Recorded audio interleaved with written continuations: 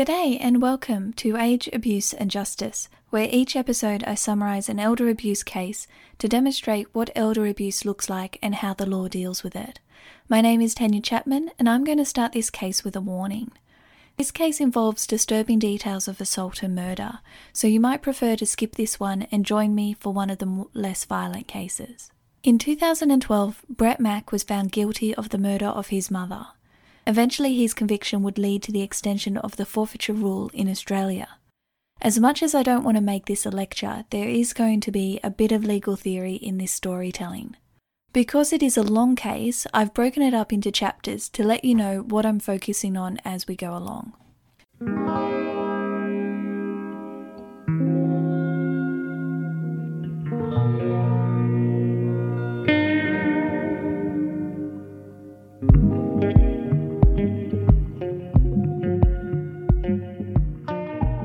Brent's mother's name is R.B. Mack, so it's spelled A-H space B-E-E.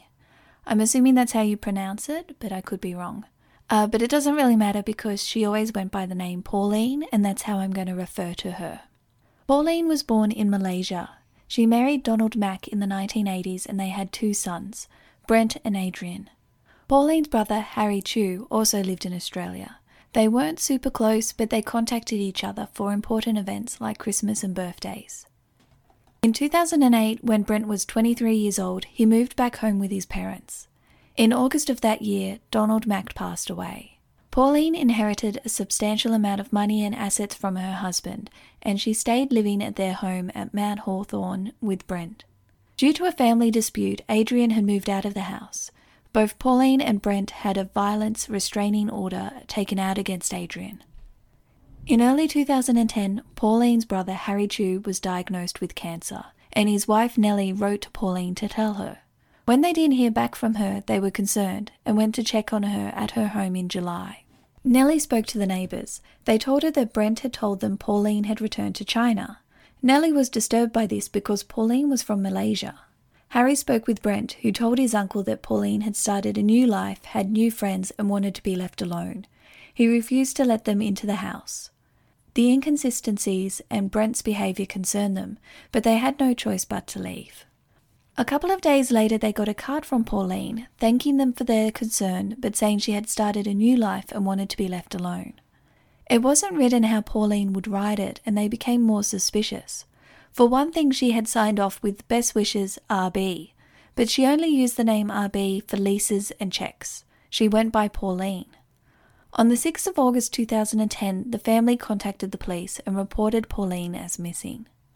Police spoke with Brent and he told them his mother had moved out just before Christmas 2008, and he refused to give them any contact details for her. Interestingly, in this first conversation with police, Brent said, and I quote, "I was a missing person once and the police never cited me. They just came to the house, said I wasn't there and that was it." End quote. It's a bit of a weird thing to say. The Major Crime Squad launched an investigation to locate Pauline, but there was no trace of her after late 2008. A search of the house was conducted, but there was no sign of Pauline. And the more the police looked into it, the more suspicious things became. When they looked at Pauline's bank accounts, they saw that her term deposits had been transferred into one account, and large sums were being withdrawn from this account by cheque and paid into Brent's account. They saw that the authorisation given to the bank to transfer the funds had come from an email account that belonged to Brent. A document examiner looked at the cheques and said that they were not signed by Pauline. And while Brent had said that he knew nothing about the thank you card that had been sent to Harry Chu and his wife, his fingerprints were found on the card. Brent told police he did not know where his mother's checkbooks were. However, one of his mother's checkbooks was found at his computer store. Police believe that sometime between the 17th of December 2008 and 6th of August 2010, Brent had murdered his mother. This was a difficult case for the prosecution to prove.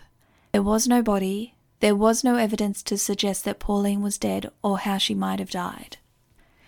There isn't even a date of death. Just this long period between December 2008 and August 2010. The case relied on circumstantial evidence.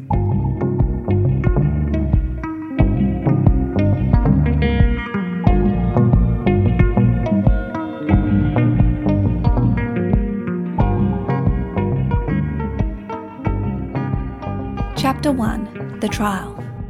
Before a court could decide whether Brent was guilty of murdering his mother, there was first a court hearing to determine whether Brent was fit to stand trial and whether there would be a jury. Even for this initial trial, Brent didn't want to attend court in person. He wanted to appear by video link and said that if they forced him to go in person, he wouldn't participate in any way and wouldn't speak. The court ordered him to appear in person. The normal rule is that the accused person should be present in court in order to face their accuser. Also, the accused conduct in court and reaction to evidence is valuable evidence in itself. Brent kept his word, however, and he didn't say anything and avoided all eye contact, keeping his head down. There were video records of his 3 interviews with police. In all 3 interviews, he was logical and coherent and was able to answer questions.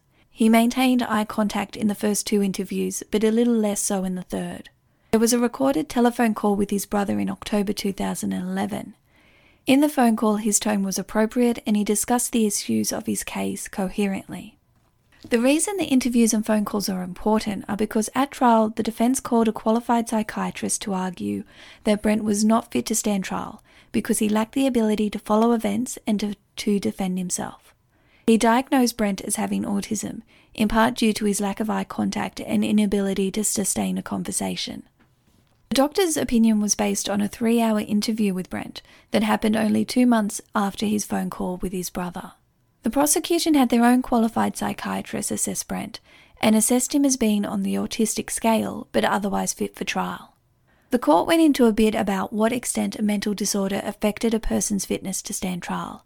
I found it all interesting, but I'll assume you want me to just get to the point. The court said that based on the expert evidence, they would accept that Brent had a mental impairment due to autism. The court said that the trial judge will need to take into account Brent's condition when assessing his conduct at trial and ensure that he had a chance to defend himself, but otherwise Brent was fit for trial. I also wanted to quote how carefully the court put this. Quote, "It is likely that the accused's current presentation is more as a result of choice, coupled with his autism, than a result simply of his mental impairment," end quote. Which is rather a polite way of saying that Brent was playing up his condition to avoid the court proceedings. The court noted that Brent's condition would make the case take longer and would require more frequent adjournments, and because of this decided that Brent's trial would be heard by a judge alone without a jury. The court also held that due to his condition, Brent could attend the trial by video link.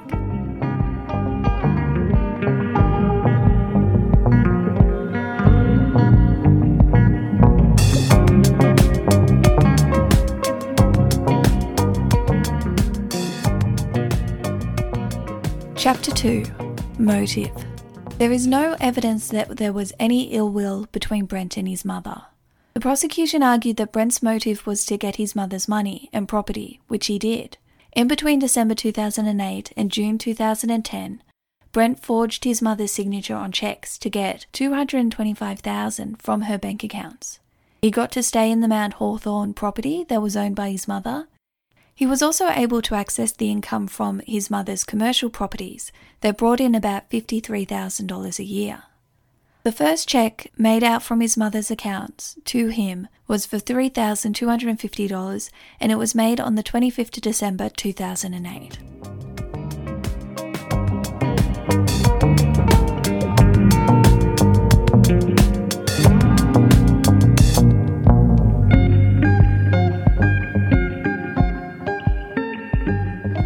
Chapter 3. Brent's Stories. From the time of the first police interview on the 26th of August 2010, Brent maintained that his mother had left the house and she wouldn't allow him to tell anyone where she was. In his second interview with police suggested that maybe Pauline died of natural causes or suicide. Brent denied this. To explain why he had so much of his mother's money, Brent said that his mother was helping him with his business expenses. He said she was still doing this throughout 2009. In a conversation with his brother on the 9th of September 2010, which was recorded, Brent said that she was part of the Chung Hwa Association and was staying with someone from there. He said that she was psycho, that she was nuts. In September 2011, Brent contacted the police and said he would show them where his mother's body was, but then he refused to participate. In another conversation with his brother on 6th of May 2012, Brent suggests hypothetically that whatever happened to Pauline, she did it to herself. On 11th of May 2012, Brent went with police to Lake Julep and they did a thorough search of the area, but they didn't find anything. In July, Brent returned to the house with police, and this time he told them that his mother had killed herself in the shower by slashing her arms. This new account from Brent was that it was a Sunday morning and he had been working on a computer in the shed and his mother was in the bathroom. She was taking too long in the shower and he became worried. Instead of going inside and knocking on the bathroom door, Brent breaks open the bathroom window from the outside and climbs in. He said he found his mother sitting in the shower, still alive, but with bleeding injuries on her forearms and a serrated knife nearby. He turns off the shower taps. Pauline was able to speak, but only a little, and told Brent no. He took this to mean don't call for an ambulance and don't tell anyone she had killed herself, so he didn't. All within that one little word, no. Brent sat with his mother for a few minutes and said she wasn't very alive. He turned the cold water tap back on because there was still a lot of blood, and then he left the room. He needed to think about what to do. In his own words, quote, "I wasn't finished thinking about what to do for another week," end quote. So he didn't return to the bathroom for a week. By then he was worried that if he called for help he would get in trouble because he had waited so long and now his mother was dead. He decided that he had to move Pauline's body. In the middle of the night on New Year's Eve, he took the body, together with some lime he had taken from the shed, and he buried her in the wetlands at Lake Julep. The police did searches of the area around Lake Julep, but Pauline's body was never found. So what did the court think of this last account given by Brent? The court found that the number and nature of Brent's various lies made it hard to believe him when he says that his mother committed suicide. Also, if it was suicide, why didn't he report it at the time? Brent argued that it took him a long time to process the death, and that's why he didn't call for help straight away.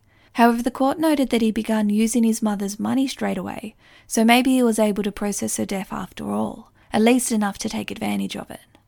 Why didn't he report the suicide when police first began investigating? Brent wasn't able to give any clear reason for this. The court believed that Brent did move and dispose of the body as he said, but nothing else of his story. Brent lied many times to many people. In combination with the other evidence, such as the use of the money, this supported the conclusion that Brent killed his mother. The court determined that Pauline was already dead by the 29th of December 2008, when Brent first accessed her money. Brent was found guilty of murder and sentenced to life imprisonment with a maximum of 20 years without parole. Because Brent gave so many accounts of what happened, and the last one was so wildly unbelievable, we still don't know exactly what happened to Pauline Mack.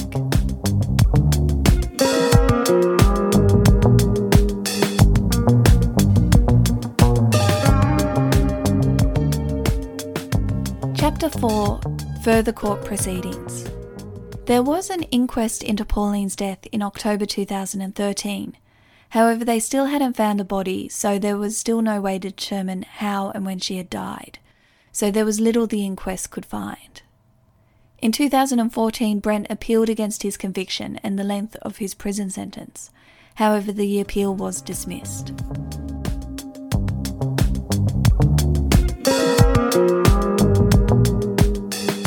Chapter 5. The Forfeiture Rule. So as I said at the start, this case may introduce you to the forfeiture rule, and it's also the case that extended the forfeiture rule in Australia. So what do I mean when I say forfeiture rule? The forfeiture rule states that a person who is convicted of murder or manslaughter cannot inherit from the person they have murdered. It makes so much sense that you just presume it will be the case that if you murder someone in our court, you still can't keep all of that person's property, right? Well, not necessarily. It needed to be made into law, and long ago the forfeiture rule was created and we have it in Australia. It is based on the principle that a person should not receive a benefit from their wrongdoing. In this case, the court ordered that the operation of the forfeiture rule meant that Brent could not inherit from his mother's estate, and everything was to go to Pauline's other child, Adrian. Estate just means all of Pauline's money, property, and personal effects. So, generally, all of Pauline's money and property was supposed to be divided equally between Brent and Adrian, 50% each. But because of the forfeiture rule, because Brent had killed his mother, he was not entitled to that 50% and everything was to go to Adrian. However, before Pauline's estate could be administered, in 2014, Adrian died without a will, and the two people in line to inherit Adrian's estate were his brother Brent and his half-brother Gary Mack. The Public Trustee of Western Australia, acting as the administrator of Pauline's estate, brought legal proceedings to prevent Brent from inheriting any of Pauline's estate from his brother. Brent was in no way involved in his brother's death, so the forfeiture rule would not apply to him inheriting his brother's estate. The forfeiture rule prevented Brent from inheriting directly from his mother's estate, but this case looked at extending that rule, so he couldn't inherit from his mother's estate even if it had been transferred to his brother's, an indirect inheritance if you would. So basically, Pauline dies and all of her money and property, the house, the investment properties, all of it's going to Adrian. But before he can get it, Adrian dies. And all of Pauline's money, property, the house, the investment properties are going to pass down to Adrian's half-brother, Gary Mack, but also to Brent, who killed Pauline. So by indirect inheritance, Brent was set to receive a share of Pauline's estate. Now, judges can't just say, we think this is wrong, therefore we won't allow it. They make decisions based on existing laws we have. And as I said, in this case, the forfeiture rule applied and prevented Brent from inheriting Pauline's estate, but it didn't act to prevent him inheriting Adrian's. There are two main sources of law in Australia: legislation, which are laws written and enacted by Parliament, and common law or case law, which is the cases that have been heard in courts and from which judges have formed legal principles. The legislation that applied in this case was the Forfeiture Act of 1995, New South Wales. The Act states that the Supreme Court can modify the effect of the forfeiture rule if it is satisfied that justice requires the effect of the rule to be modified. That was all the court had to go on, because a case of indirect inheritance like this hadn't been considered in Australia before. Because there was no case law in Australia, the court looked at cases in the US. In America, the forfeiture rule is more dramatically called the Slayer Rule. There, the rule has been extended to apply to cases of indirect inheritance like this one. And I want to give you a couple of examples that the court looked at. The first case example the Australian court looked at was the case of Riggs versus Palmer. So this was an 1880 New York case. In 1880, Francis Palmer prepared a will leaving a small gift to each of his two daughters, and the rest of his estate, being a farm and considerable property, was to go to his grandson Elmer Palmer. Later on, Francis indicated an intention to change his will. In order to prevent Francis from changing his will and to obtain the property sooner, Elmer poisoned his grandfather. The court found that it was a universal law in all civilized countries that no one should be permitted to acquire property by his crime and thus be rewarded for its commission. The other case the Australian court looked at was in the estate of Valerius, which is an Illinois case. In this case, the grandsons Douglas and Craig were involved in the murder of their grandmother Adela. The grandmother had done a will leaving everything to her two grandsons, Douglas and Craig. Adela's only child was Rennie, the mother of Douglas and Craig. Rennie died less than 3 months after her mother was murdered. The effect of the Slayer rule would be that because they were involved in Adela's death, Douglas and Craig couldn't inherit her estate. It would then all go to Rennie. But Rennie had died as well, and her will left everything to Douglas and Craig. The court said that Douglas and Craig could inherit their mother's estate, just not anything in it that had come from Adela's estate.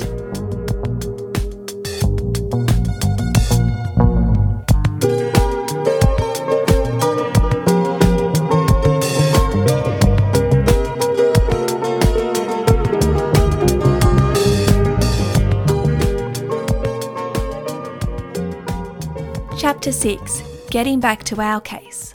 So back here in Australia, the court made a similar ruling, finding that the forfeiture rule could be extended to prevent Brent from inheriting that part of his brother's estate that had come from his mother's estate.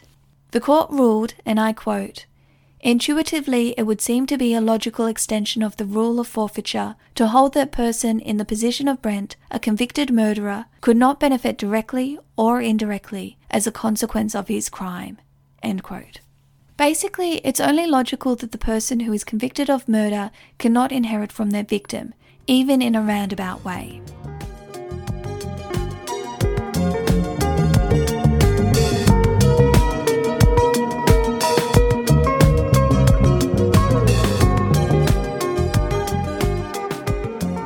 Chapter 7.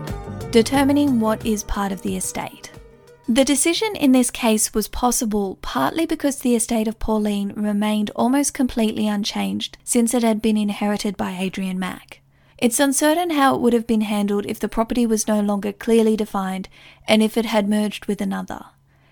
In this case, Pauline's property hadn't been transferred to Adrian yet, so it was pretty clear what property was from her estate.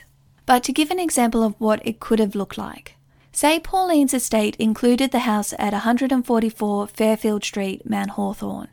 It also had a $50,000 superannuation payment and about $4,000 in the bank account. And all of this is to go to Adrian, but soon afterwards Adrian dies.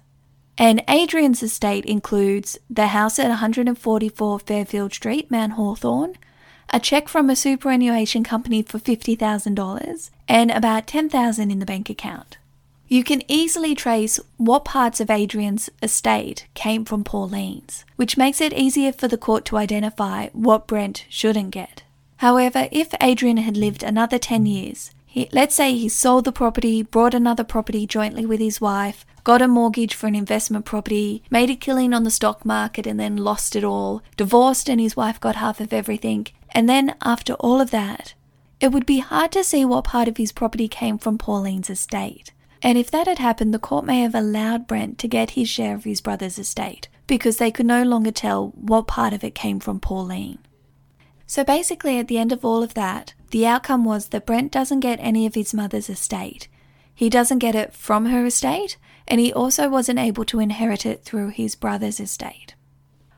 I think it was a good extension of the forfeiture rule. I think anyone looking at these facts would agree that it would just be wrong to allow Brent to financially benefit after he had killed his mother.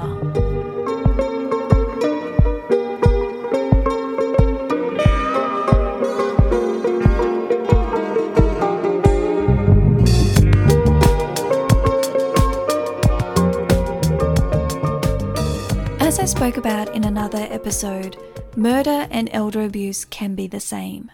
So, elder abuse being the harm of an older person by someone they trust, and in this case, Brent murdering his mother in order to gain all of her money and property. So it is murder and it is also elder abuse. So as well as being elder abuse, there's another crossover here, which is recently there's been some recommendations that anytime someone is found guilty of having committed elder abuse, the forfeiture rule should be extended again. To give you an idea of what that might look like, say Brent hadn't killed his mother, but had instead just stolen all of her money and was found to have done so. Then the argument is that the forfeiture rules should extend so that having committed this offence against his mother, he then wouldn't be entitled to inherit any of her estate. It's a theory that's being kicked around, just a suggestion. I'd love to hear your thoughts on it. I can definitely see cases where I would be for it, but I can also see how it might be harder to prove and to uphold. So if you've got any ideas around it, please feel free to send them my way.